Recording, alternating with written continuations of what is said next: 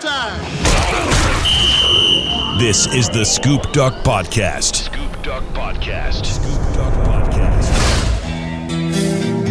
Every game. He's going to go back to throw the ball. Sets up, looks, throws toward the corner of the end zone. It is intercepted! Intercepted! The next of the ball! Every story. If we just continue to push and grind and go and take care of our guys, it's going to be built to last. The Scoop Duck Podcast. Scoop Duck owner Justin Hopkins and Matt Bagley from 96.1 580 The Game. Hey everybody, Matt Bagley, Justin Hopkins, Scoop Duck in Hi-Fi, or I really should call it Poop Duck in Hi-Fi. Just to get that out of the way. I loved that tweet. I know it's silly. I know it's immature. I was being sarcastic. Beaver fan, you got to come up with something more creative to diss this guy J-Hop, but Poop Duck made me chuckle. Yeah, no, I mean, it's, when you're in grade school, middle school, and, you hear whatever people want to make fun of you for, it's like, dude, original. How many times have you heard that? I've seen it on Twitter several times and stuff like that. It's fine. I don't care. It doesn't bother me. It's, I have no problem laughing and having a good time about it. But yeah, it's funny. But again, like, let's be a little creative. It's like when people call me short. Well, no shit, I'm short. Right. I've been short my whole life. Yeah, that's not going to change. Yeah, come on. I mean, find something that actually, might make a difference. Like I'm losing my hair or something. Yeah. Everybody has that one thing with their name. Like, I can't count. Everybody calls me Bags. It's right. like the nickname everybody reaches for. Yeah. I've never had to tell anybody. I've never had to put a neon sign out there. It's just always been there. Yeah. J-Hop for me. I mean, right. People have just done that. Low-hanging fruit. Yeah, exactly. So. Other thing I saw on Twitter this week, and it's easy for me to say because I'm not you. I don't have to worry about, keeping the bridges from getting burned and saving relationships. All the people that take your Devin Williams report and run with it out there, or all the people in media here in Oregon that were a little mad that you got that Devin Williams story. Right. I guess here's the deal. It's not uncommon for me to get the scoop, and 9 out of 10 times I usually have it, and I post it on my site.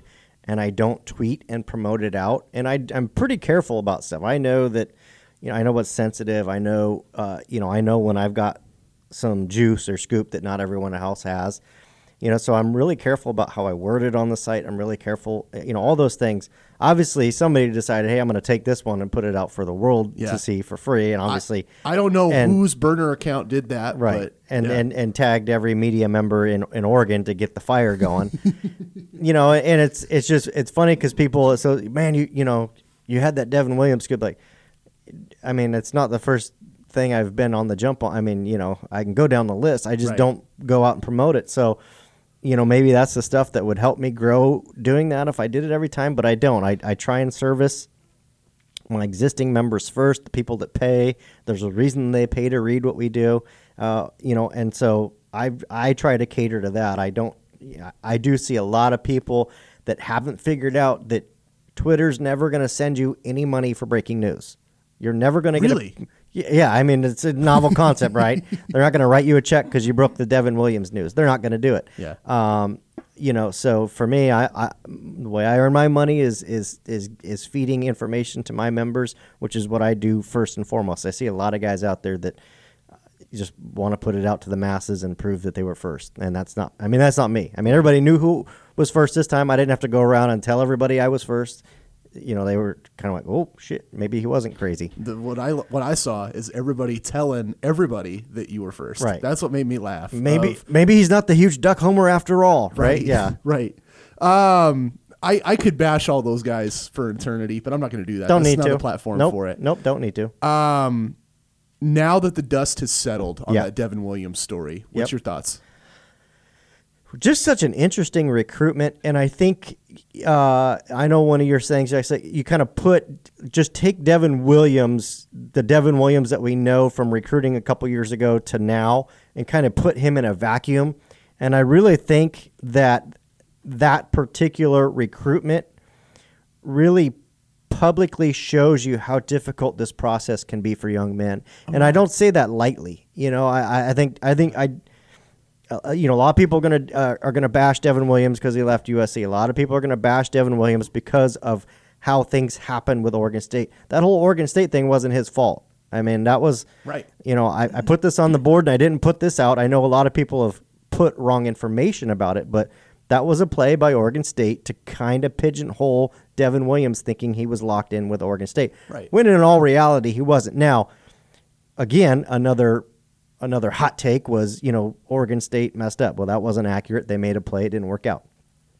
The other hot take is they, created some violations by putting him out there. That's also not true. They're a lot more careful than that. So they just thought they had the cat in the bag. Yeah, I mean, I think they felt that they'd done enough, that it was locked in and not going anywhere. Hey, let's and I think that was the main thing, is let's put it out there so that maybe Devin Williams thinks it's a done deal. Like, hey, we got him. And I know there was some pressure to go there, but I think removing all that aside, you take Devin Williams. Everybody thinks he's going to Oregon, myself included, and he picks USC at the 12th hour. It's not that hard to imagine, but it was one of those things where, I mean, shoot, even right away, there was a lot of wondering if he'd end up going to USC, just because it seemed like such a spur-of-the-moment decision based on what we knew. Mm-hmm. Clearly, after a couple of years, he realized that wasn't where he wanted to be, enters the portal. Obviously, Oregon's, very, very much involved from the get-go. Oregon State is also involved because of the quarter system. Oregon and Oregon State both on the quarter system. That matched up with what he was doing at that point of a transfer time. There's an academic calendar, so right. you have to be academically eligible to play football. I know that that's foreign to some people, but it actually matters. You do have to do your academics. So in order for him to remain academically eligible for next year, we're looking a year out, he needed to get in right away, quarter system fit. That's why Oregon and Oregon State were instantly in the boat. Wanted to be at Oregon from the start. I know that when he signed with USC, he wasn't happy with the decision, but moved forward anyways. Oregon moved forward. And again, I don't fault the kid. He's still right, probably 19, 20 years old. I don't know his exact age right now, but he's young. I can only imagine me making a decision like that at that age, and then having it very much public on social media platforms all over, with tons of media people swirling around you. It's a lot to go through. It's a lot to process. And I guess at this point, he's at Oregon. Hopefully he's able to put his best foot forward. And I know that the Oregon coaching staff's extremely, extremely excited to have him there. I felt really bad for the kid when I read your story last week. It felt like his heart went in one direction. Yeah. Family and friends were pulling in a lot of other directions.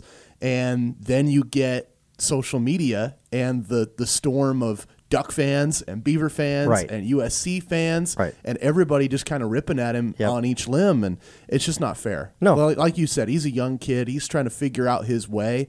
And I think that the big winners out of this, compliance people.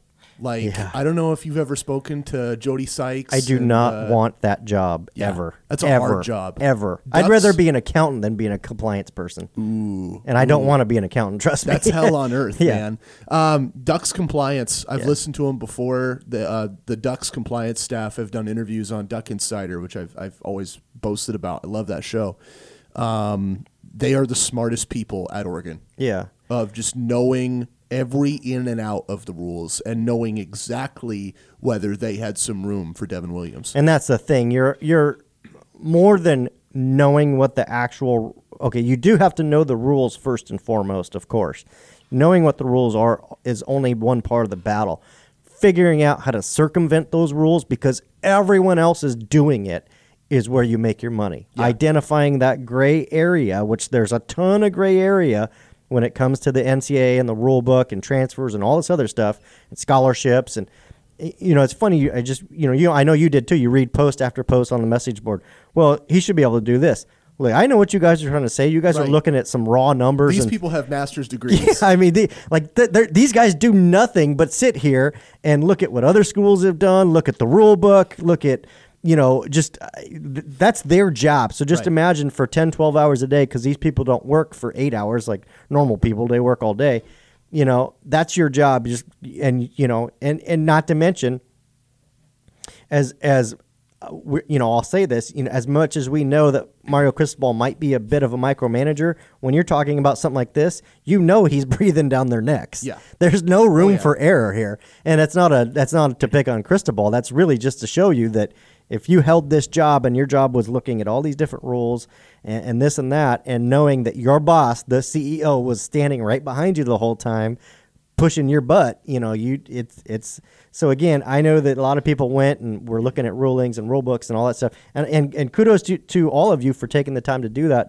But again, at the end of the day, if you think you're going to come up with something that the University of Oregon or Oregon State University hasn't come up with or looked at or knows about, just go pick me the winning lottery numbers then. Right. Yeah. I could really use your help in Keno this week. Ducks compliance, they come out the MVP in this. Ducks snag a wideout who could really thrive next fall. Let's talk about that a little bit more in the pod. But right now, we got Dane Brugler. Yeah, I'm super excited. So, at this point, we don't have a game to talk about. I mean, we could talk about games that played last weekend, but it wouldn't be involving Oregon. So what good would that do? The Ducks won. The Ducks won. The Ducks were unbeaten last week. Yep. No injuries. No further injuries. Yeah.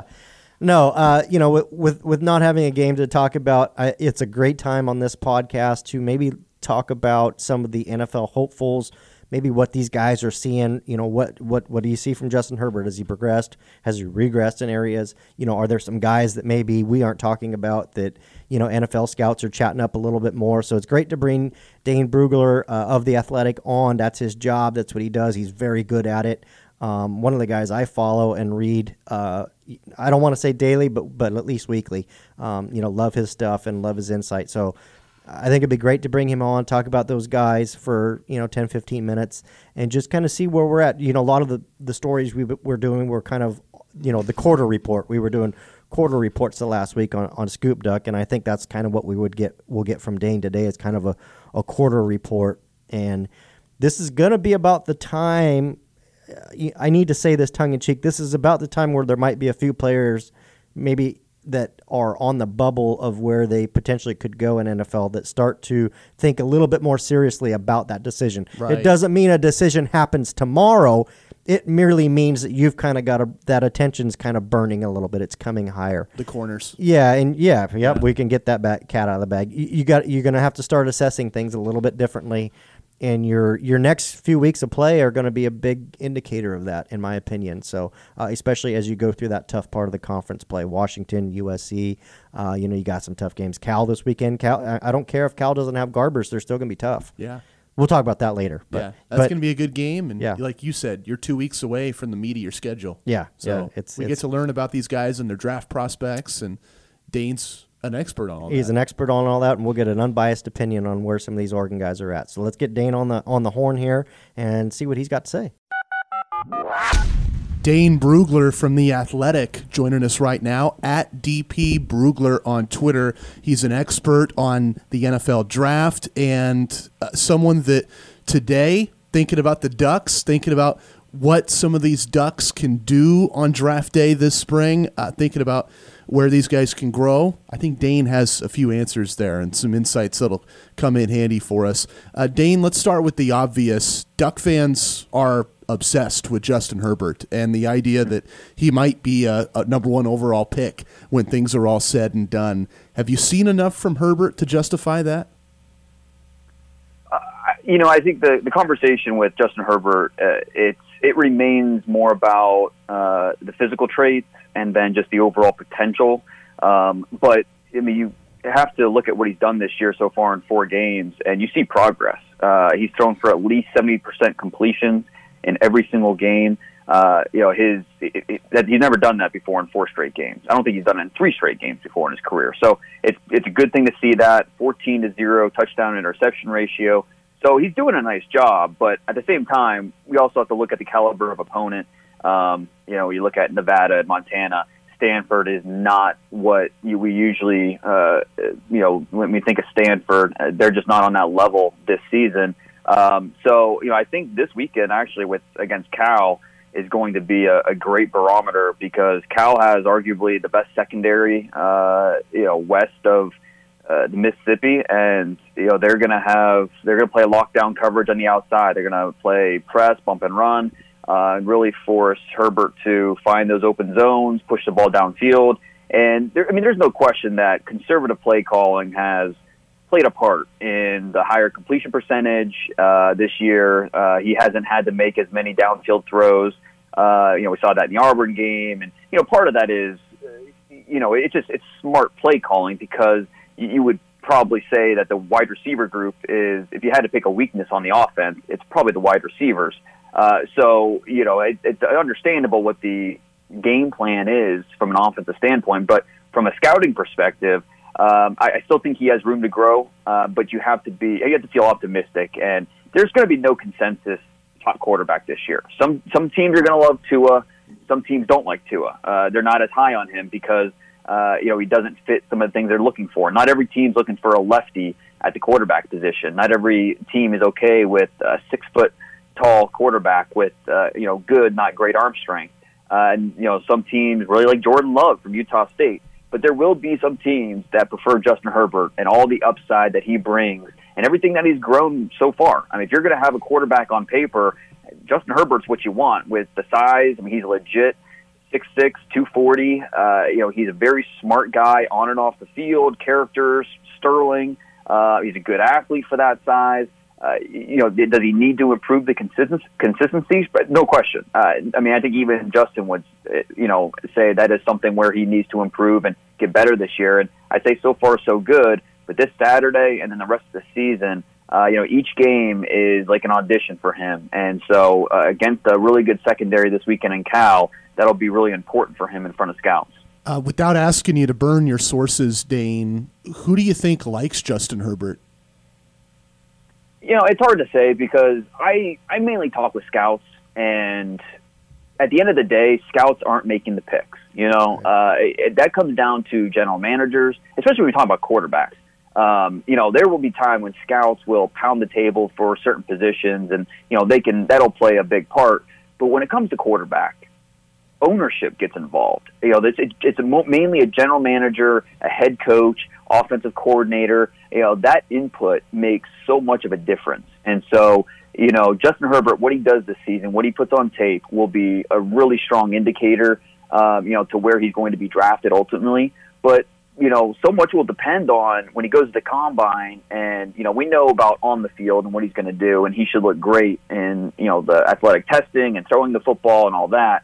But behind the scenes, at 10 o'clock at night, when he's up in the Miami Dolphins hotel room with a whiteboard and a screen, and they're going through coverages and different reads and different things like that, that's where he can really shine, and that's where it could be the difference between, is he the top quarterback on the draft board or is he third quarterback? And so, I know a lot of different scouts that like Justin Herbert, who love Justin Herbert, but ultimately this is going to be an organizational decision in terms of who's the top quarterback on each board and where he might end up.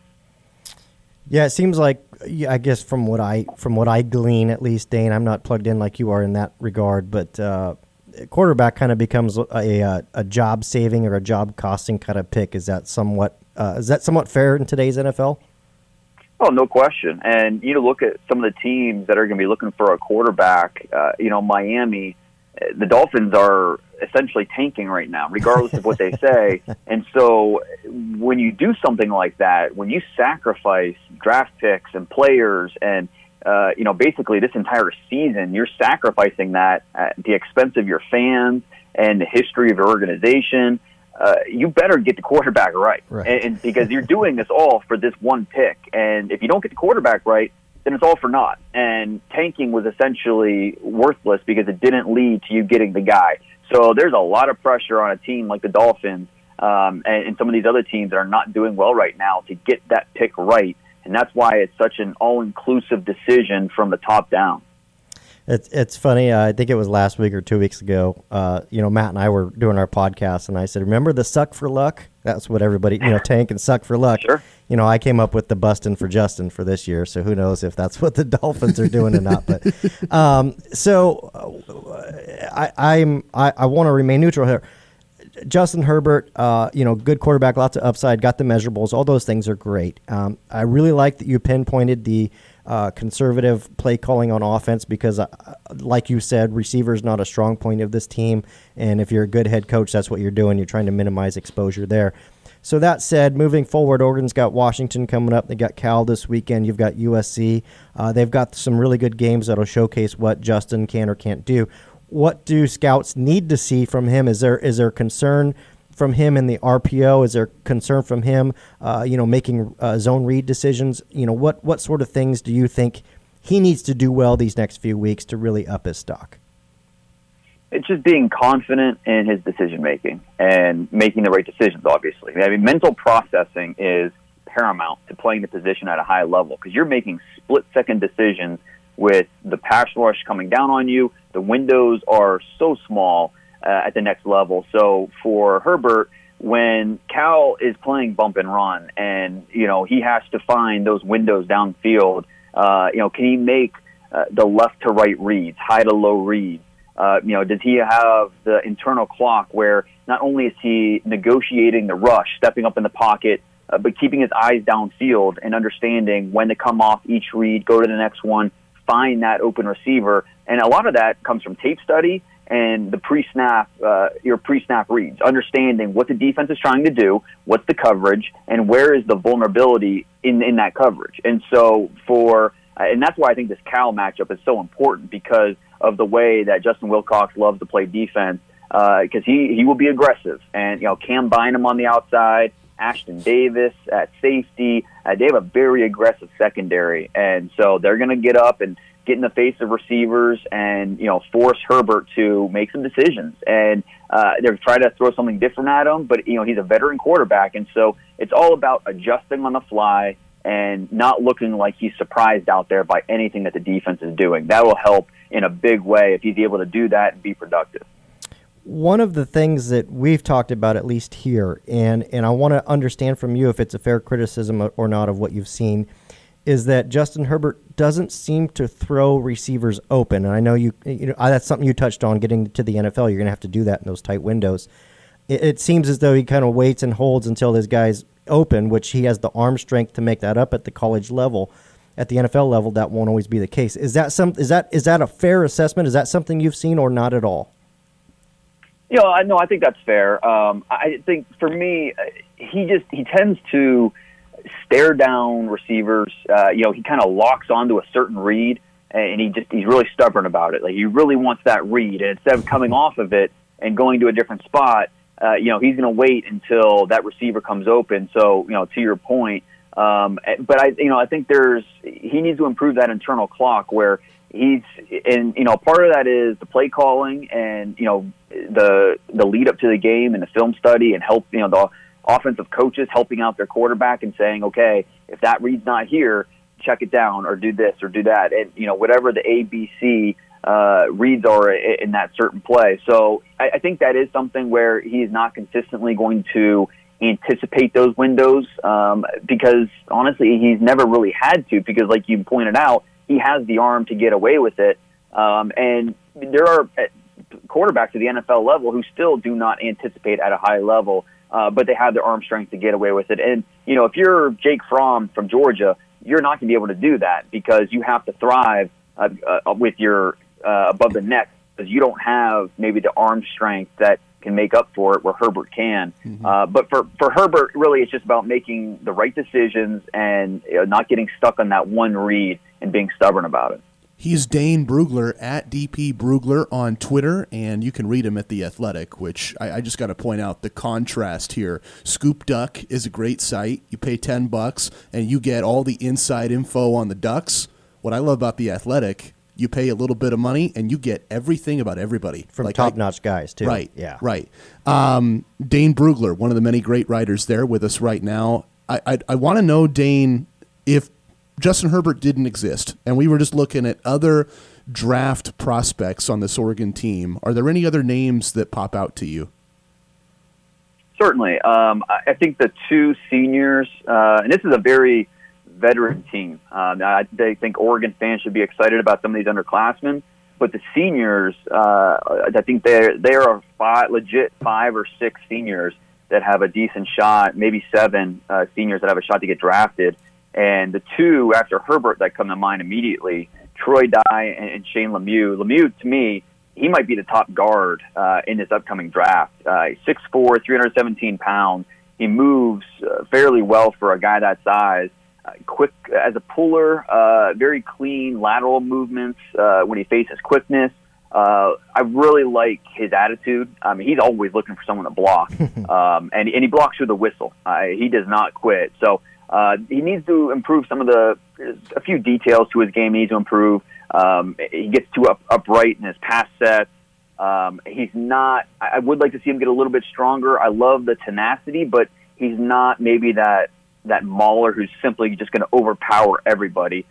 He plays like he can, but at the next level, it's not going to be quite that easy, and that'll lead to him getting off balance a little bit. But regardless, Shane Lemieux has a lot of things to work with. I think he has a shot to get in the top 100 picks as maybe the first guard drafted, but regardless, he should be a Senior Bowl guy and a player that we're talking about going to the next level and competing for not only a roster spot, but maybe even pushing for starting time. And then Troy Dye on defense. I don't, some people will throw around first round with him. I don't think he's a first round pick. I haven't talked to a scout that thinks he's a first round pick, but he can be a really solid day 2 pick, second, third round, maybe even I've heard on some teams see him as a 4th or 5th rounder. But I think second and third round is certainly doable for him. He's kind of that new age linebacker where he's tall and lean, 6'3.5", 218 pounds, decent length. The key for him will just be, can he? There are flashes when you watch his tape where he holds up really well in coverage. He has that athleticism, he has that range where you can do it. But sometimes he's caught guessing, and that's something that he needs to eliminate and get better at. And I think so far so good this season, but he can continue to do that if he wants to break into that day 2 range and be a firm day 2 pick. So after Herbert, you're looking at Dye and Lemieux as being the next 2 Oregon senior prospects that I'm looking at. I'm going to ask real quick. I'm going to ask you on Dye because he was, obviously Justin Herbert came back and that was a big storyline. Troy Dye came back and that was another big storyline for Oregon. And I know every case is different. Everybody's making the best decision for them. But is in Troy Dye's case, at least to date, does coming back to Oregon seem to have possibly helped his NFL draft potential from what you've seen so far?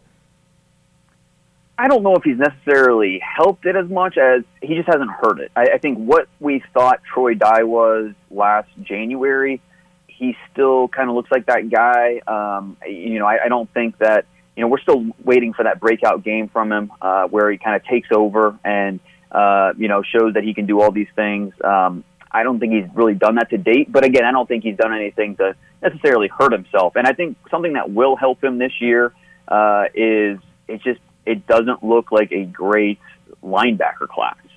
When you talk about the seniors, there aren't many seniors in this group that you can point to and say, oh, yeah, he's definitely a top 100 pick at the linebacker position. The senior class doesn't have that. And we'll see what the underclassmen do. A guy like Isaiah Simmons from Clemson or Kenneth Murray from Oklahoma. But overall, the linebacker class does not look like a strong group. And so that could help Troy Dye come draft time. Good. No, that's great point there. Probably something that went into his decision-making. I'm going to ask you about what has apparently become Justin Herbert's favorite target this year, and that's tight end Jacob Breeland. A guy that's just kind of hovering around there, having a good season so far. I don't think anybody's disillusioned to think he's a top 100 or first-round type of guy, but how's he kind of played so far, and has he kind of pushed himself up draft boards a little bit, possibly? I think he has. And, over the summer, I spend, 3 months just poring over senior tape of all these guys and just being on the phone with scouts and trading notes, trading information. And I did not receive a single draftable grade from a scout on Jacob Breeland. A lot of them had high PFA or, I think he's going to get signed and he'll have a shot, but none said, I think he's a 6th or 7th rounder or a mid-rounder or anything like that. But after what he's done so far this year, I think he's putting himself in position to fight for a spot in the draft, even if it's late. This is a tight end class that's a little crowded. There's a lot of different names, but so far so good for Breeland. And I think he's a lot of the boxes that you're looking for, you can check off. He's 6'5.5". He's 247 pounds. He runs probably in the mid 4.7s, which is good for that size and that position. I think there's certain things as a blocker where he needs to get better, but in terms of his routes, in terms of being a reliable target for Herbert, I think he's helping himself. And there's something to be said about, when you have a player that's so highly thought of, like Justin Herbert, a potential number 1 overall pick at quarterback, if you are a wide receiver or a tight end on that team, or even anybody on the offensive lineman, this is your shot, because scouts are going to be scouring that tape. Every single throw, every single snap that Herbert has, scouts and general managers are going to be watching that. And so if you're one of those targets, hey, that's an opportunity. It's a little different from some of these other schools that don't get as much notice. Because Herbert is there, it's a really good shot for Breeland to show what he can do. And I think through 4 games, he's definitely done that. One of the guys, we're going to shift gears a little bit here. One of the guys I want to ask you that might have a decision to make is defensive lineman Jordan Scott, a guy that Duck fans love, not just because of his play, but his glowing personality. He's a lot of fun to follow on Twitter. Great young man out of Florida. He's anchored the defensive line for Oregon for 3 years now. Could have a decision after this year. We don't know, but have you studied or seen or heard much about Jordan Scott and how he might fit into the NFL draft? Yeah, you used the word anchor, and I think that's the perfect word to describe him. He's just a little bit over 6 foot, but he's so wide and so thick, and he's the anchor by just playing low. That we talk about how important measurables are. I think we can maybe talk too much about height when it comes to defensive linemen, because he plays with that natural leverage, because he has the low pad level. He does play lower to the ground, so he's be able to get underneath blockers and hold his ground and take on doubles. And so he's not going to be a guy that's a terrific pass rusher at the next level who, consistently is a penetrator with that quickness. But he's more of a run plugger who can create those, 10-player pile-ups at the line of scrimmage and eliminate those run lanes with his ability in the middle. So his value at the next level is probably not going to be in the first 2 rounds because, again, he doesn't really bring that pass rush value. But he can be a reliable player in that defensive line rotation where he's going to be a guy that stops the run. He's going to be a player that exactly what you're getting, exactly the type of role that he has.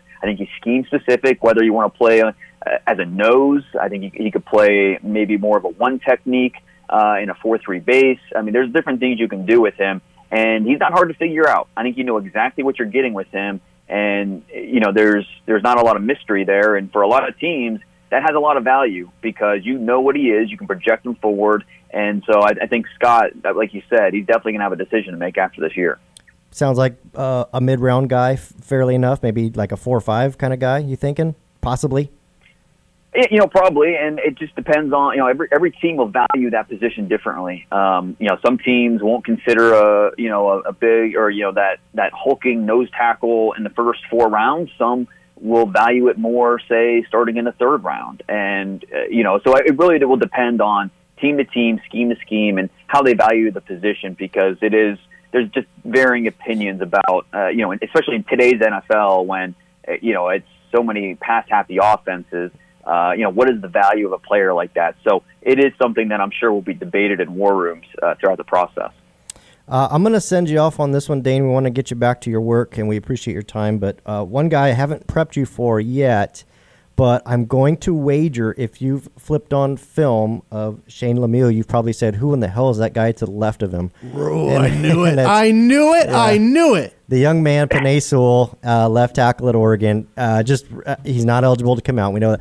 Real quick, what have you kind of seen there from probably the limited amount you've studied him?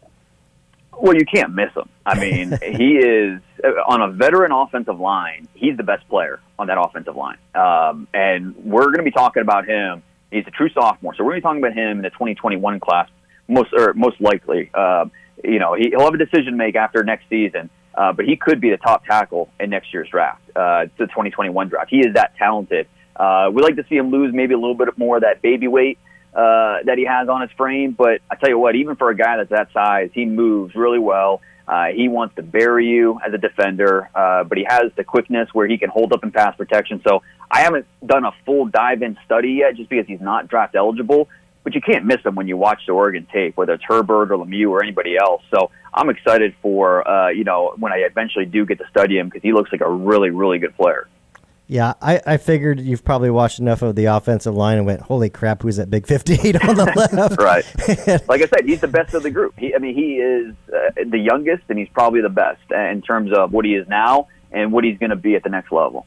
No, I sort of expected that, but it's still nice to hear you say that because you're not, quote unquote, an Oregon homer like the rest of us. So. But Dane, we've used a lot of your time, more than we had asked for, and I appreciate it. And it was awesome stuff as usual. That's why we wanted to have you on, and hopefully we can get you back here maybe towards the end of the year and kind of see where things wrapped up for Oregon. Anytime, guys. Thanks. Oh, while you're getting the notes on our next guest ready, I just got to say, I had that question in my mind. I had it like wrapped up and ready of if we had an extra 5 minutes, I would have said, Dane, I know he's not eligible, but what do you think about Penei? Right.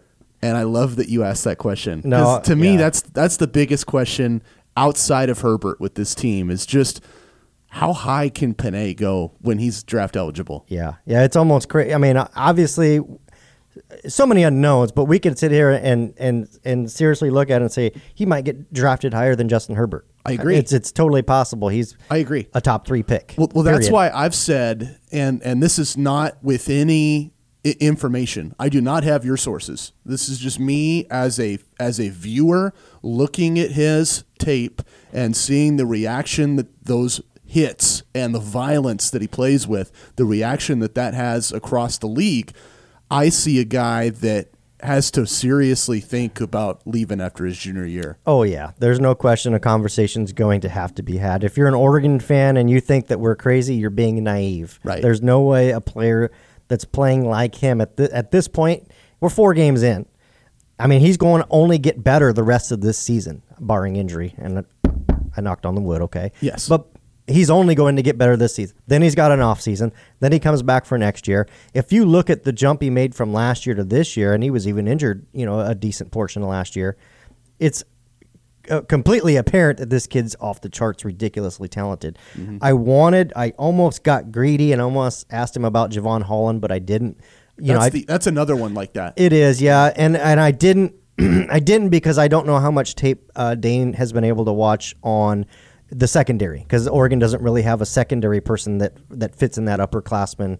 Diamador Lenore and Thomas Graham could come out if they wanted to. They are eligible, but I knowing what I know about Dane, he's having to basically put everything in order, go from seniors down, and I'm not sure he's gotten through the junior class yet or to the junior class. Mm-hmm. That's a lot of film to watch. But yeah, so I wanted to ask him, get greedy and ask about Javon Holland just because I mean, he's up there too. I mean, that guy's special. It's kind of like how you are with recruiting. I can ask you about a high school freshman, but you might not know about the guy. Right. When he's a senior, you know about him. Yeah, exactly. Yeah, or even a junior. But yeah, you've got too many names. I mean, I know just from recruiting, there's too many names to try and keep track of. I can only imagine, scouting the entire college football stratosphere, how much. But Dane killed it. I mean, I love the way he identified so many players on Cal's defense and secondary. He knows his stuff. He knows the Pac-12. I loved that we didn't even have to prep him on it, and he, identified some of the things that he actually, if you heard him, he actually said Oregon's play calling has been good. Now, I know some of you are going to shut this podcast off right now because we brought that up. Torches and pitchforks. Okay, to 1438 Ross Sandley. We didn't put him up to that. Yeah. We didn't put him up to that. That was on his own. Called the play calling good and identified what Oregon is doing from a play calling standpoint. They are fairly conservative in terms of the passing game because Oregon really doesn't have a deep threat on the roster, or they haven't the first 4 games. Now, Schooler's coming back, Pittman's coming back. However much they play this week, assuming they play this week, which seems likely. Juwan Johnson's a wild card. We don't really know what to say there. Basically, getting a deep threat for Oregon in the receiving corps somewhere is going to be valuable. You might argue that Jacob Breland is a deep threat. He's not. That's merely by design. It's just a part of Oregon's offense and the way it's come around, especially with them playing a couple 3-3-5 defenses. That's been a byproduct of that. Jacob Breland's not a deep threat. You don't send him 40 yards downfield because he's going to burn past guys. He's not. It's just been those big plays he's had has been a byproduct of the 3-3-5 and the game plan. So, getting Pittman, getting somebody that can stretch the field, hopefully that opens up the playbook a little bit more for Herbert. Maybe he can put that stuff on film. And then when we have Dane on in a couple months or whenever we have him back on, he can say, hey, that part of the game is strong. Herbert's looking good. I feel like at points maybe we were bashing on Herbert, and that wasn't the goal. It was, hey, let's find out what the negatives are being said about him. We know the positives. Trying to turn a leaf. Well, we know the positives. We know that he's a great young man, high IQ. He's got the measurables. He's got the arm. We know all that, and that's not to take anything away from him. What does he need to work on to be that number one pick? That's what we need to know. So if anybody tuned this in and thought, oh, it's a bash fest on Justin Herbert, not at all. It is not a bash. We just want to know from this point, Cal forward, what do we need to see Justin Herbert do to be that number one guy? Because that's very valuable to Oregon as a university, as a program. For Mario Cristobal to be able to say we had the number one draft pick in the NFL on the recruiting trail next year, right? That's very valuable. You walk into the Mariota Center, and then they pitch you that there's another first overall pick at QB. Yeah, you got Mariota going, and you got Justin Herbert. Or I guess Marcus didn't go number one. He didn't go number two. He should have gone number Either one. way, you had 2 early first rounders, top 3 picks. That's the big part. Next year, if Penei Sewell comes out and he's a top 3 pick, which looks like possibly, then you can. You keep pitching. That's what Alabama does. Right. That's what Alabama and Clemson are doing at this point that Oregon doesn't have. Oregon has sent guys to the league, yes, and they have had some great players in the NFL league. But from a consistency standpoint, they're not an NFL factory like Alabama is. I agree. Or Ohio State, or Clemson has become the last few years. Oregon doesn't have that. They can turn into that, and they're getting there, but this class is going to be big. Next year's class is going to be big towards that. There's a lot that goes into it. Great to hear about Herbert. Great to hear. He called Shane Lemieux possibly the top guard in the draft. Yeah, that's high praise. That is. Kudos to Shane Lemieux, for doing that and putting himself in that position. We didn't touch on Throckmorton much or Jake Hansen much. I think those are guys that are draft consideration. Probably mid-round guys. Throckmorton's probably, possibly as high as a 3. More likely a 4 or 5 round kind of guy. I think his versatility helps him a lot, but versatility isn't what you need in the NFL. You need, like you said, you need a guard that you know what he is. He's, yeah, and you need a tackle that you know what he is. So for Throckmorton, I got a feeling his value is probably as a guard in the NFL league, if I had to guess. I'm not Dane Brugler, though. But good to hear about Jacob Breland and Troy Dye and all those guys, and Jordan Scott. Sounds like Jordan Scott might have a decision to make after this year, too. Yeah, I agree with what Dane said about Jordan Scott, where Fat Mac isn't a fit on every team. Yeah. Just because of the nuances of defensive lines. He's not Aaron Donald. He's not Aaron Donald, and that's fine. But I think about a team like, say, Seattle, who had Puna Ford last year. They'll get a big, huge monster in the middle, and just like Dane said, sit him at one tech where you're just trying to absorb blockers and trying to fill space. And you don't need to get 20 sacks a year, right? They're not going to cut you if you can't rush the passer because they're not going to ask you to rush the passer. Not every team needs that guy, but some of them do, and some of them value that. A team that, and more importantly, you don't have to play every down. You could be a guy that comes in on third down and short. You can be a guy that comes in on goal line situations. You have value to the team. And again, like Dane identified, if they know what you are, a team will draft you the appropriate way. Say, hey, look, we're not going to ask Jordan Scott to turn into a pass rusher. That's not what he's going to be. Mm-hmm. But we can use him on 3rd and 1s. We can use him on 4th and goals. We can use him in various situations. And a team that has a really good linebacking core. Yes. That's what you ask him to take away those 2 lanes and plug the middle and let your linebackers work. That's why Troy Dye has had a lot of tackles. Troy Dye's a great player, but he's gotten helped a lot by Jordan Scott and what he's doing. That archetype, 2000 Ravens, is near and dear to me because I went to the AFC title game that year, diehard Raider fan with my dad, and we watched the 2000 Ravens kick the crap out of us, right? They were built behind two mammoths inside. Yeah. Everybody wants to talk about Ray Lewis at middle linebacker. Well, Ray Lewis was able to make all the plays he did because Sam Adams and Tony Siragusa just swallowed the earth. Yeah. And a team like that is a modern defense that teams still look at when they're building their defenses. They want to emulate that. There's going to be a lot of teams looking for Jordan Scott this spring. Yeah. I mean, he's got a known value, and again, I think that's where his value is. You know what he's going to be able to do for your team, and a defense that runs that way and needs that kind of guy, they're going to value him. And again, let's back this up. We're not saying Jordan Scott's coming out after this year. We don't know. He's got a lot of time left, but he's certainly a guy that Dane was already prepared to know about because he studied him, probably heard some rumblings along the way like, hey, you should probably watch this guy. He's under consideration, so he wouldn't just do that just because. So, anyways, great stuff there. That helped us fill the bye week, and it was more than helping fill the bye week. That was just great content. And now we have another good guest. Now we got another home runner. Yeah, we get to talk to Hythloday. I know we've had him on before, so you guys know exactly who he is. In case you missed it, on Tuesday, we're recording this on a Wednesday, Hythloday came out with basically his study of the Andy Avalos defense currently at Oregon from what he's seen through the first 4 games. That's a massive read, too. It is. It's a massive really read. It's really good.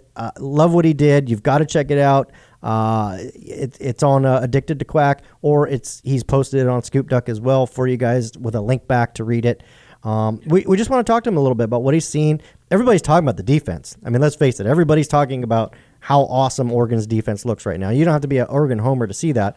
It's a really good defense.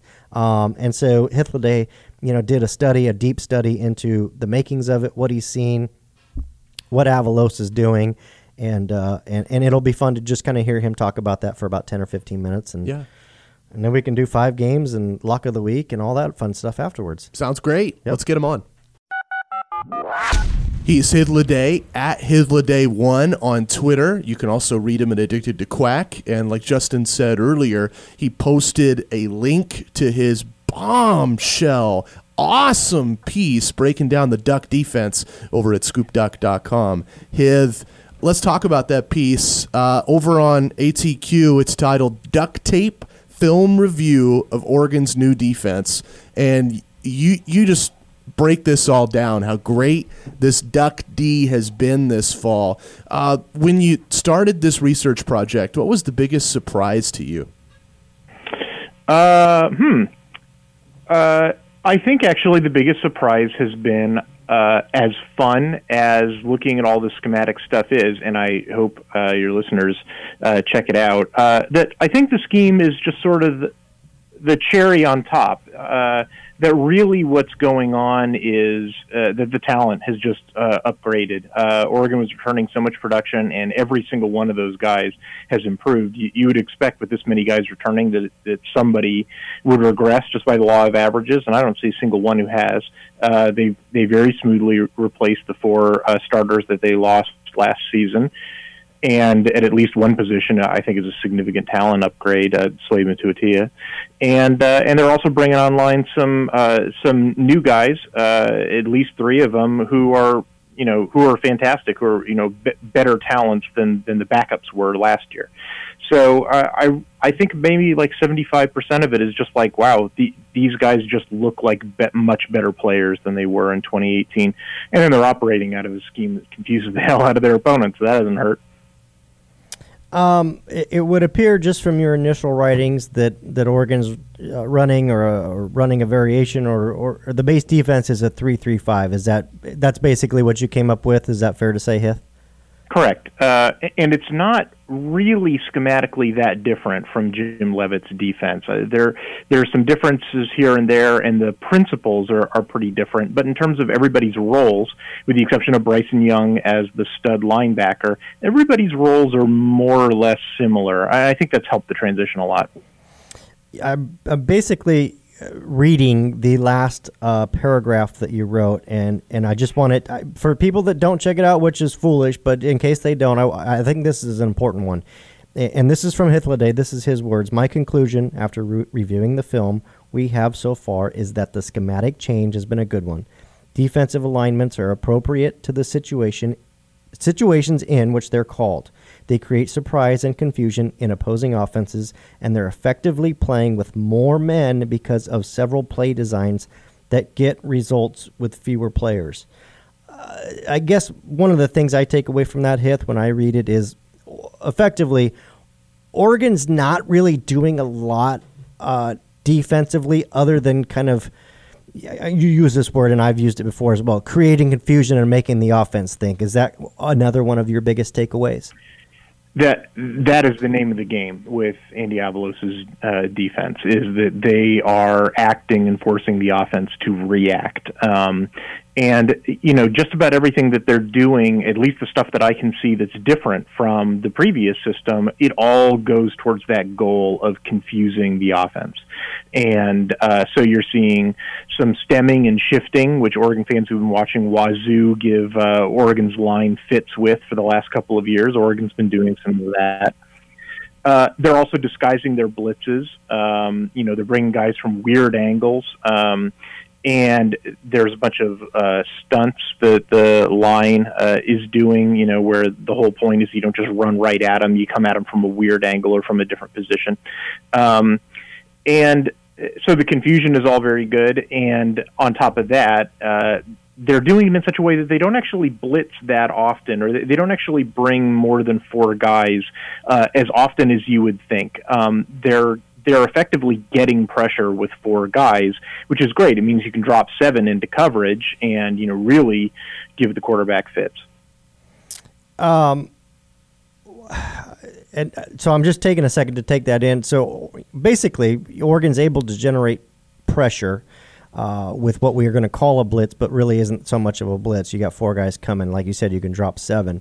What is making that successful? Is it just that confusion? Is it just, one of the things, I'll throw it out and you can kind of expand on it, but you categorized Oregon's blitzing as weird stuff, and I thought that was pretty funny. But, kind of expand on that a little bit if you don't mind. Sure. So it's that there's a whole variety of blitzes, right? They're not just, like I did, I've done film study of Michigan State twice in my life, in a whole season film study of Michigan State. It almost killed me both times. It literally made me go blind. The first time it was a teardrop problem. Anyway, that's gross. And their blitz, first of all, they blitz a lot. And second of all, they blitz in the most vanilla way possible. It's, okay, normally we're a 4-man front and we have a couple linebackers hanging about, and this time we're going to send both of the linebackers and they're going to come right up the A-gaps. And, that's it. That's their blitz structure, is they just brought more dudes. Oregon's blitz structure under Andy Avalos is weird. It's the cornerback comes in from a funny angle, or a couple of safeties will come down and a couple of defensive linemen will back out into coverage. They'll rotate around, and sort of twist around the center. They'll do a stunt where, the tackle comes in first and the end comes in around behind him. And, they'll do it in such a way that 2 different offensive linemen will crash into each other trying to deal with that, and that gives them a free look. It is based around confusion and such that I'm not really sure. Some people have asked me, do you think that the effectiveness of this will diminish as teams get more and more film on Oregon's defense? And I think the answer is probably not, because even if the 24 different ways that they can attack you, you don't know which way they're going to use this time. And that time thinking about, okay, where the hell is the pressure coming from on this play? That's all the time that the defense needs to get to the QB.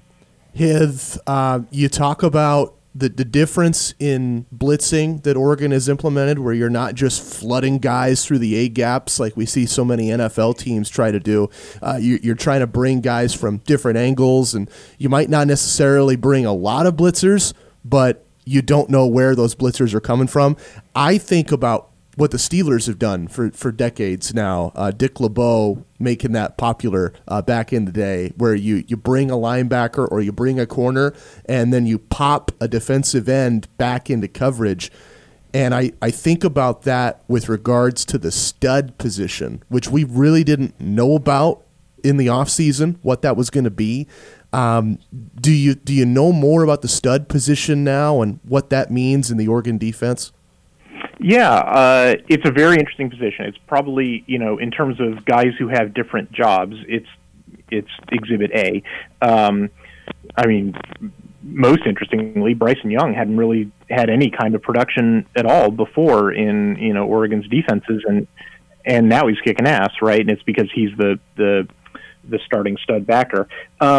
It's a really interesting role. It's sort of the jack of all trades roles. He can rush the passer. He can drop into pass coverage. He can head laterally for outside stuff. He can blitz. He can drop back. He sort of does it all, and that's sort of where the confusion is coming from. Usually, when people ask me, like, how can I become better at watching football games? What I tell them is to watch the middle linebacker, because the middle linebacker is reading the play and he'll tell you what the play is going to be. You just have to watch his feet. If he's heading forward, he's reading run. If he's going back, he's reading pass, and so forth. There are other things. And in this defense, I would actually advise people, don't watch Troy Dye. Watch Troy Dye. He's fun to watch. But watch Bryson Young. Or when Mace Funa is in, definitely watch Mace Funa. That guy is super exciting because he's telling you how Oregon's reading the play and what kind of weird stuff is coming down the pike. One of the things, I guess, I don't want to call it a knock. I don't know how I want to phrase it, but one of the things that I think was difficult about Jim Leavitt's defense was the fact that the secondary was in man coverage 98% of the time. Yep. Has Oregon shifted that around a little bit from what you've seen? It's early. I imagine they probably want to put in more. I know you said it was similar to Jim Leavitt's defense schematically, but have they done a little bit more in the back end of things so far? First of all, they're playing a lot more nickel. Second, you're right, they're balancing out man and zone a lot more. And the other thing is, I didn't really have a problem per se with Jim Leavitt playing a bunch of man defense. The problem was the pass rush wasn't complimentary of it. If you're going to play man, you can't leave those guys out, hanging for too long. Everybody who watched the Cal versus ASU game last Friday saw what happens when you do that. And so I think the biggest change is not so much how the coverages work, but just that the pass rush is so much more effective with the defensive front that you can use a variety of different coverages, including, man, and they're just so much more effective. So it sounds like the back end and the front end are a lot better tied together more than anything. That's definitely true. And, one thing that you notice is Javon Holland has the number 2 amount of tackles on the program. That's because, his safety position is all over the field, including coming down and run support. I guess one of the things I'm stuck on, and it's so funny to me, but it's the simplicity of this defense is the fact that, for all intents and purposes, communication goods, the alignments are good, all those things. Those are you've got to do those things fundamentally for it to work. But the creating confusion element is at the root of what seems to be the success so far, which I love. Oregon has brought in something that I mentioned a while back. Oregon has brought in a little bit more twisting and stunting up front, a la Washington State, which we've, now you've got Joe Salavea on staff. Now you've got Ken Wilson on staff. They know how to do that. Is that something? My long-winded question here, is that something you think we will continue to see Oregon bring in more and more as they get more familiar with doing that? You mean steal more of Wazoo's coaches? Yeah, pretty much. Well, that too. Yeah, you got Mastro, you got Wilson, you got Salavea. Yeah, I know. It's like half the program used to be in Pullman. I see no reason why they would stop it. It's certainly been effective. But I think I would go back to what I was saying initially, which is that, like, as fun as the scheme is, and it really is, fun to study, fun to watch. They're doing unusual stuff. They're leveraging, more pressure. The thing that's very clear really is the fundamentals. We should not ignore the importance of those. So not only do you see just guys executing better, communicating better, tackling better, but you see the thing that impressed me was that we're only 4 games in, but they've never been misaligned. There's that one embarrassing substitution error against Auburn that led to a touchdown. I don't count that as a misalignment problem. That's a substitution problem. But never on my tally sheet did I write down, why the hell are they structured this way? Or, of course that offensive play succeeded. They didn't have the correct personnel on the field in order to stop it. And I, at least once a game, I would be writing that down for Oregon in 2018. At least once a game, I write that down for every game that I chart for every program that I've done for years. We're 4 games in. I've never written that down for an Avalos play. The defensive lineman has always been appropriate. And, I think that's a pretty big reason why you haven't seen that many explosive plays go against Oregon. Is that, real quick on that, is that more or less a byproduct of being prepared, I guess, if you will, from Avalos all the way down? I think he's a really good coordinator. I think he doesn't make mistakes. I'll put it that way. You can go pretty far if you just don't make mistakes. Gotcha. No, that's good. Good to know. And I just, like I said, let's just put this out there. 3-4 years ago, to go from where Oregon was defensively to now, I don't think there's a bigger turnaround to be had in college football. Yeah, I mean it's pretty astonishing. I think if Oregon had stolen, let's do a thought experiment, and Oregon stole another Wazoo coach, Tracy Claeys, and made him the defensive coordinator instead of Andy Avalos. I think you would see a lot of this same improvement simply because, like I said, the talent has upgraded. That was a natural, organic thing that came from recruitment and replacing guys who were walk-ons with guys who were 4-stars. That was going to happen. But that last 25% of it, which is, I think, better organized coaching and better alignments, and then the wacky scheme stuff that's so fun to watch. That's what takes them from being a top 20 offense to being a top 10, top 5 defense.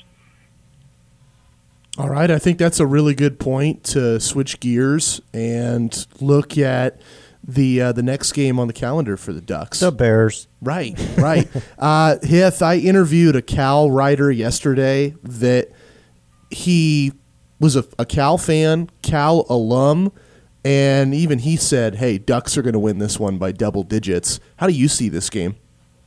I think I would take Oregon to cover the spread, depending on what it is. I sort of have a hard time seeing Cal winning this game on the road. The puzzling thing is Modster, because we have seen him play a pretty good game before, ironically, against Cal. And, I've reviewed the tape on that half of football that we saw him play. And, I mean, some of it is mental mistakes, which it's an awkward situation to get thrown into. You can see a guy kind of getting, rattled or whatever. And then maybe with a week, with practicing with the ones, he settles down a bit. But I'm also seeing a lot of physical limitations. I just don't think he can push the ball down the field nearly as effectively as Garbers can. And I think that is going to make their offense pretty one-dimensional. Now, I think their running game is pretty good. They've got pretty good running backs. They're very good at getting yards after contact. And if there has been a weakness in Oregon's defense, I think the weakest point is that they've been surrendering a few more yards after contact on their when they're tackling the rusher than I'd like. So, I think Oregon fans could sort of be, groaning a bit seeing Dancy and Brown, getting 5-yard runs that probably should have been 2-yard runs. But a one-dimensional offense is just not going to beat this defense. And then on the flip side, I think Cal's defense has been exposed a bit in the last couple of games. That they're simply not playing like the terrors that they were last year.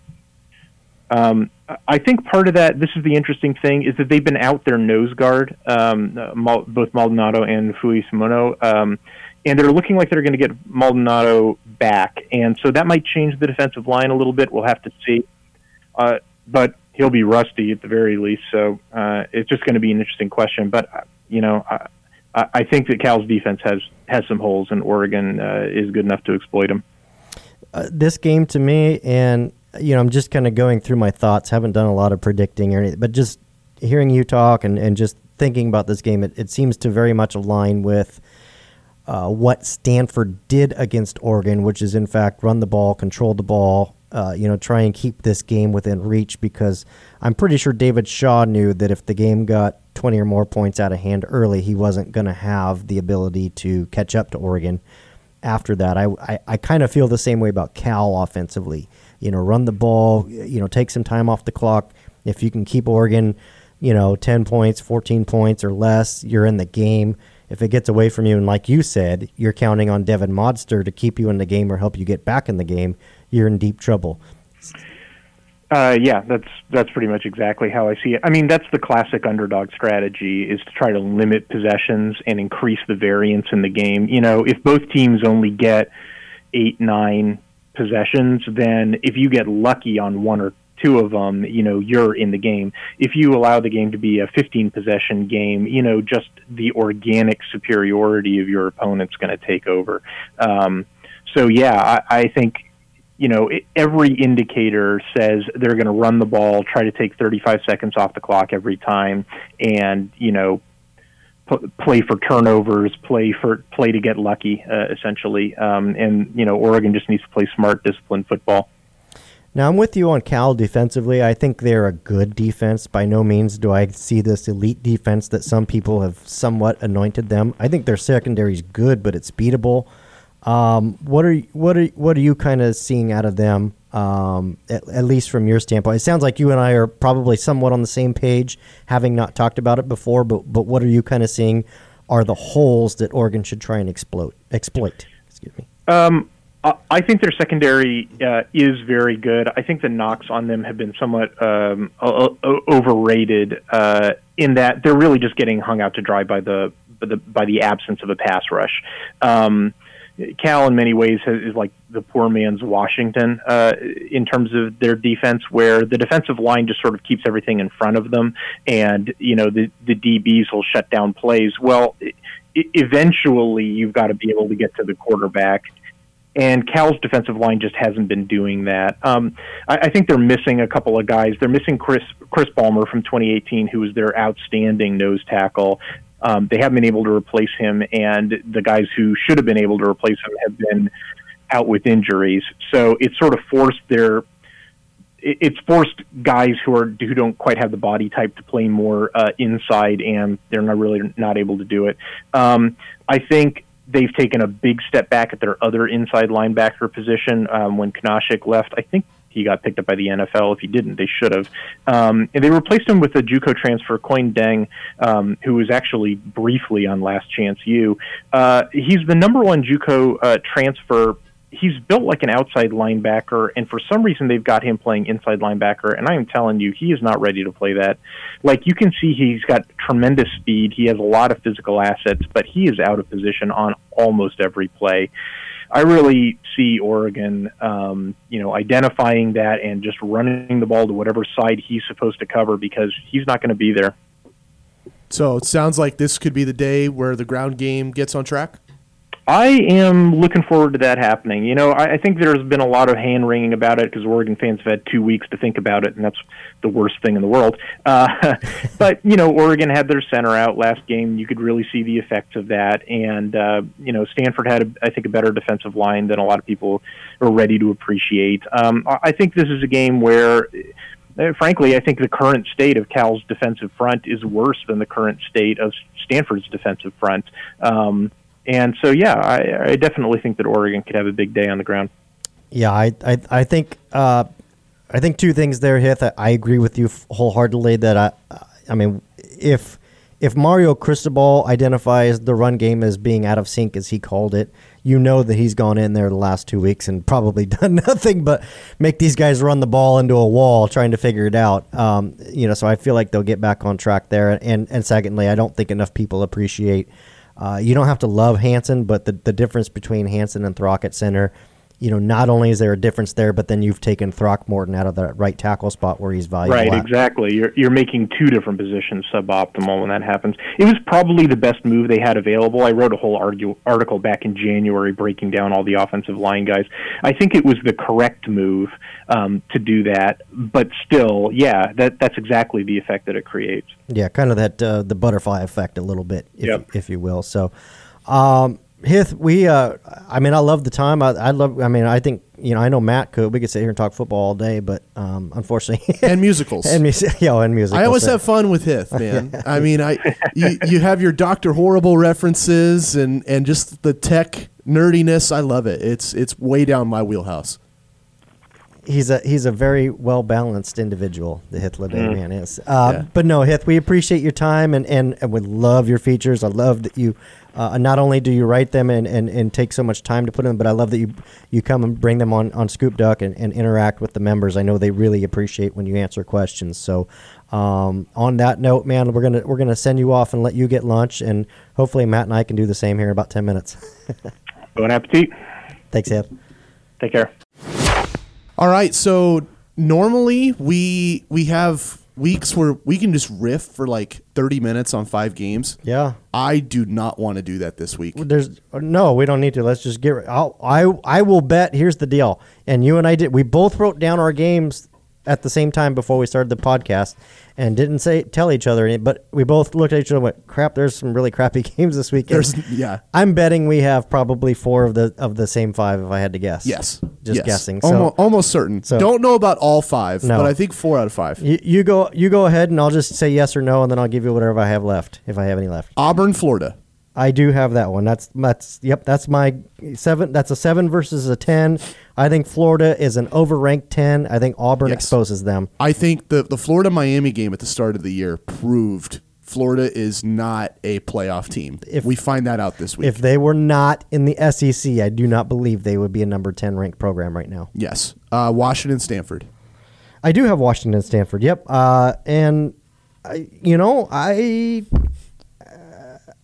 Stanford's not going to win the football game. No. But they're going to make it interesting. Yes. That's the only reason I have it down. I think Washington wins that game. I think they proved that there is a class in the Pac-12. Yep. Ducks and UW. Yep.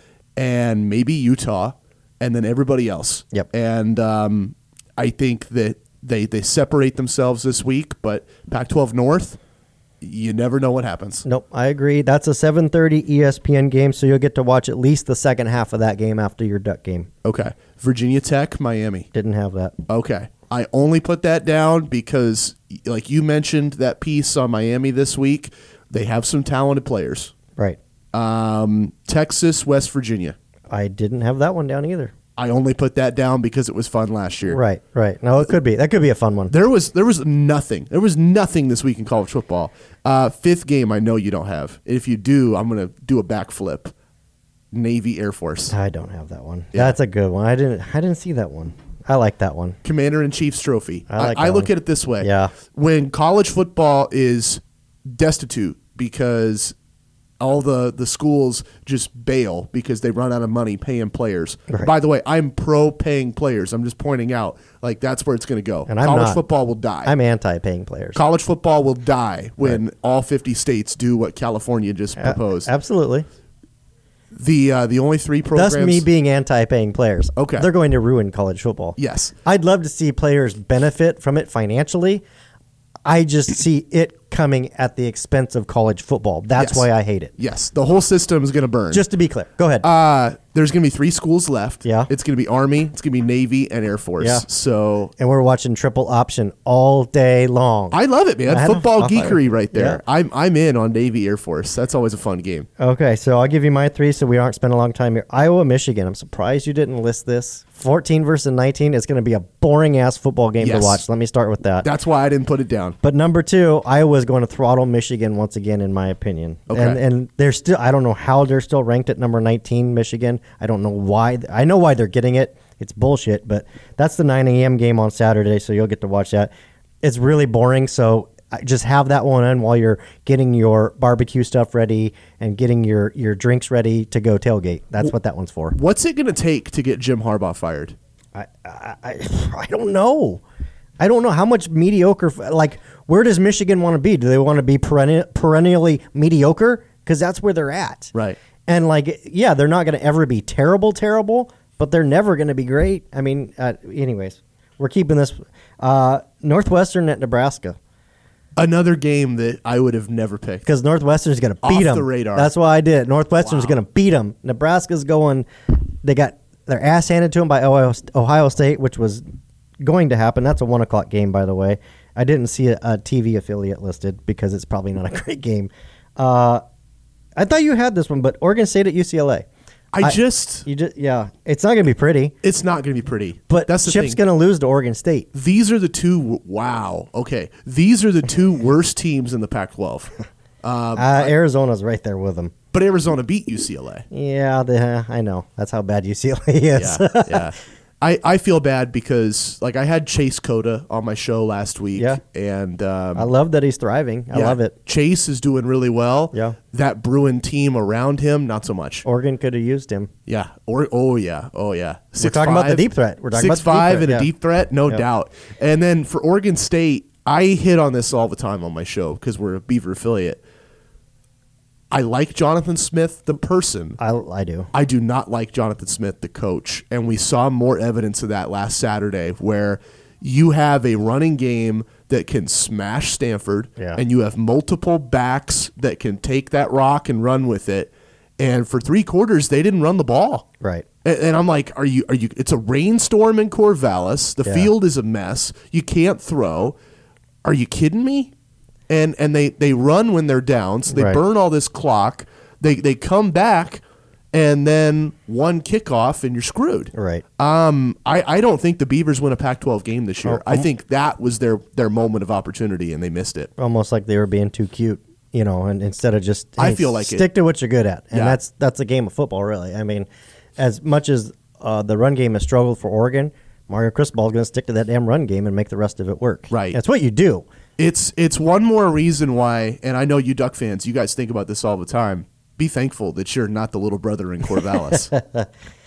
So I think Oregon State actually beats UCLA. It's going to be a terrible game. Look, it's not a great week of college football. No. I love college football, but your best game is probably Cal-Oregon, the game you're wanting to watch anyway. So, Yes. consider yourselves lucky, Duck fans. And it's a home game. It's a good week for the honeydew list. It's a good week to go tailgate all day on Saturday, not worry about a bunch of great games you're missing. And, it's supposed to be a nice day. It's supposed to be like 68 degrees. Wow. 70. Yeah, that's a great day. Hey, the way the weather has turned, you can't take that No, for granted they right take now. that. And you're talking early October. It's going to be, 70-ish degrees in Eugene on a nice Saturday of a really terrible college football elsewhere. Take that and run all day. So that's your 5 games, people. We've had a great podcast. We're not done, but we've had a great podcast with Dane Brugler, and I think we had him on for 20-ish plus minutes. Hithloday had him on for 20-ish plus minutes. So at this point, we're probably getting to our hour mark pretty easily. So it's time to lock it in. Lock it in, man. Yep. Lock it in. Let's start with you, J-Hop. What do you got? I'm going with the obvious. I'm just going to go with the obvious. I've done it a couple times already this year, but I'm going to stick with it because I believe that Oregon knows, Mario Cristobal knows what his team's identity is, and it's running the damn football. Oregon's going to get back to running the football because, like Hithloday said, I agree, Cal's defense is not that good. If you've got a middle linebacker that's not sure what he's supposed to be doing, really Oregon's going to account for Evan Weaver and then figure out how to run a different direction. I'm getting long-winded here, but offensive line should be back to full strength. You get Throckmorton back out at the right side. You've got Hansen back at center. I think they're going to get back to the run game. I think that interior offensive line of Oregon has something to prove this week, and I'm lock of the week. Oregon rushes for 250 yards or more in this football game. Wow. Man, that would shut a lot of people up. 250. 250. Take man. it to the bank. If you guys can get over to the gambling casino on the coast and bet, go ahead and bet on it. Yeah. It's a log of the week. Eventually, the state's going to get their own thing going, but They will. yeah. They got to wait for the checks to clear, whoever's paying them off. Dude, when they got rid of Sunday Ticket, I was so mad. What is it, Sunday Ticket? Was that what it was called? When you could gamble on? The old school pick'ems. I Yeah. was a little kid when they had this. Yeah. My dad and I used to do it. Awesome. Yeah. Yeah. Okay. That takes me back, man. That's, That was my Sunday ritual. I'd get up and, probably not be in a proper state of affairs, get up. We would go to Burger King and get a croissant sandwich and all kinds of other crap that I can't eat anymore, and hit the grocery store, the little market on the corner on the way back. Yeah. Go back, get a couple tickets, plop down, watch football all day, and hope that we were going to hit it big. I'll never forget. My dad and I would pick like all the football games every week on that thing, and every week we would lose because it's impossible to get all of them right. But one week we got close. We got like 7 games right, except for the Sunday night game, and it was the year that Houston was an expansion team. Oh, yeah. And Brett Favre was the QB of the Packers, and I will never forget, Favre had a terrible game, throws like several Favre picks where it's just boneheaded.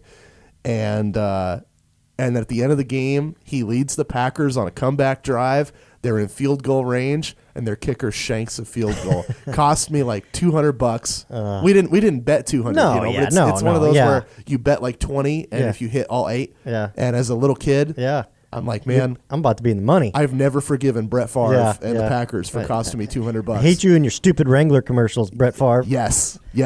Log of the week from you, Matt. What you got? Lock of the week for me. I think the Ducks force at least 3 defensive turnovers this week. I think like that one. You talk about the creative confusion of Andy Avalos and see how mixing up coverages has really taken advantage of teams so far this year. I think you look back on last year's Cal team and you look back on this year's Cal team, they've improved in a lot of ways, but they haven't improved their decision-making process as an offense. They're going to get in trouble. The Ducks are going to take advantage. I like the Duck defense to have another big day. Well, and Devin Modster's the quarterback. If it's Chase Garbers, I don't think that's a great pick for you. But with Devin Modster back there, I think that's a terrific pick for you. Yeah, that's a great way to look at it.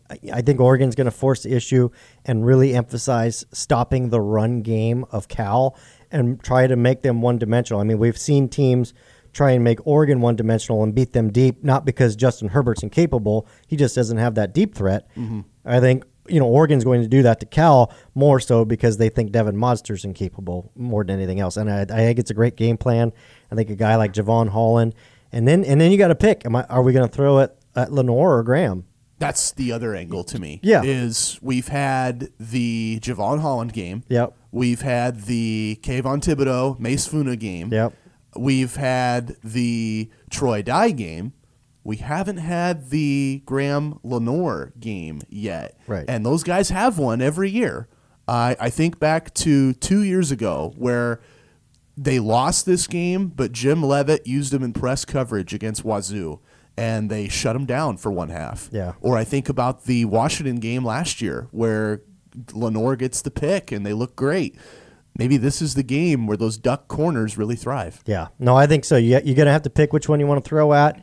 And really, whichever one has Holland on their side, you're just asking for trouble if you throw to that side. No doubt. No discredit to Nick Pickett or Brady Breeze, but he's got a great Ed Reed impersonation. Yeah, let's face it. So probably a good opportunity for Troy Dye or somebody to drop back in coverage every now and then too. Maybe snag a like a short under route or something. Right. But I like that. So that leads us to next. Your player of the game, your pick for player of the game. I will let you go first since I went first on the last one.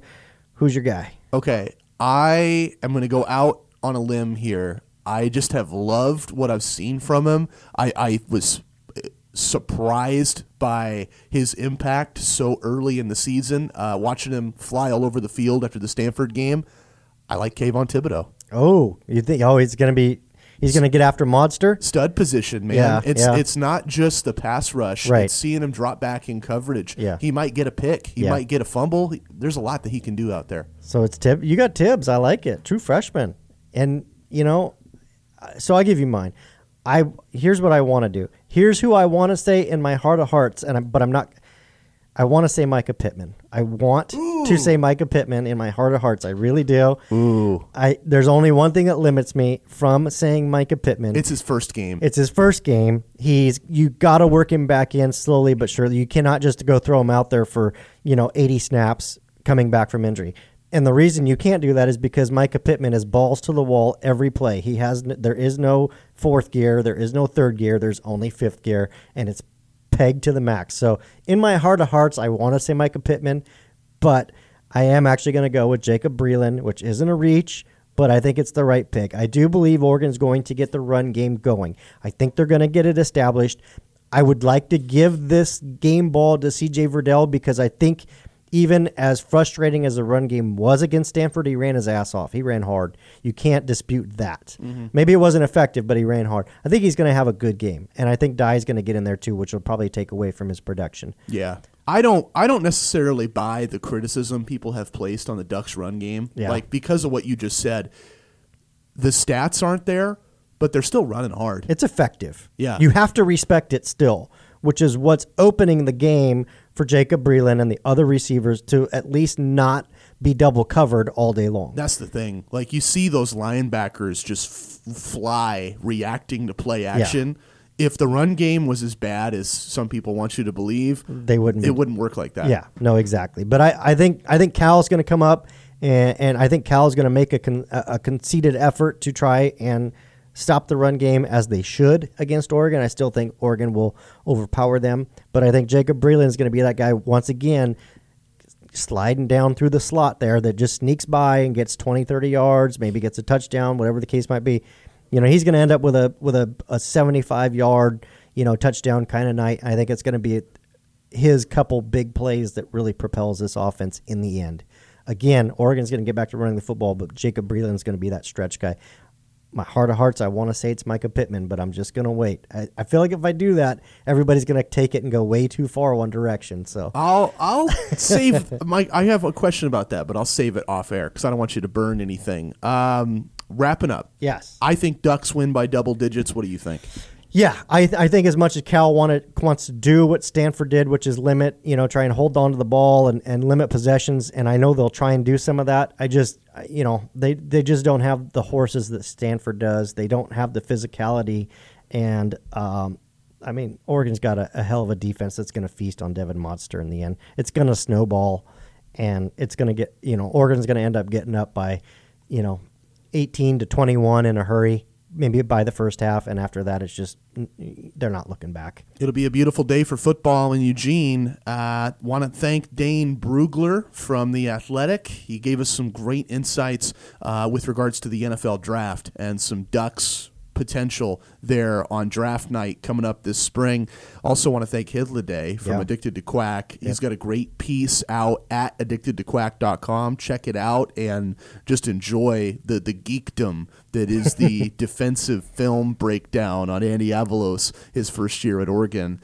You can listen to Scoop Duck, Apple Podcasts, Google Podcasts, Stitcher, right? Yep. Spotify, I think, and scoopduck.com as always. Yeah, people keep coming up with all these different. Here's the deal: if from my end, you go and look at iTunes has like the market share like 90% of all podcast listening. I mean, so you can come up with all these other ones that you listen to, and that's great. We'll get it on there, but at the end of the day, as long as we're on iTunes, right now we're getting the max exposure. But if you've got one you listen to and we're not on there, let me know. Let me know. Yeah. We'll get it done. Yeah. Leave a comment at Scoop Duck. I know Justin obviously runs the site. He reads them. I read them, and we try to make this great for you. Hope we do a good job, and thank you for listening, everybody.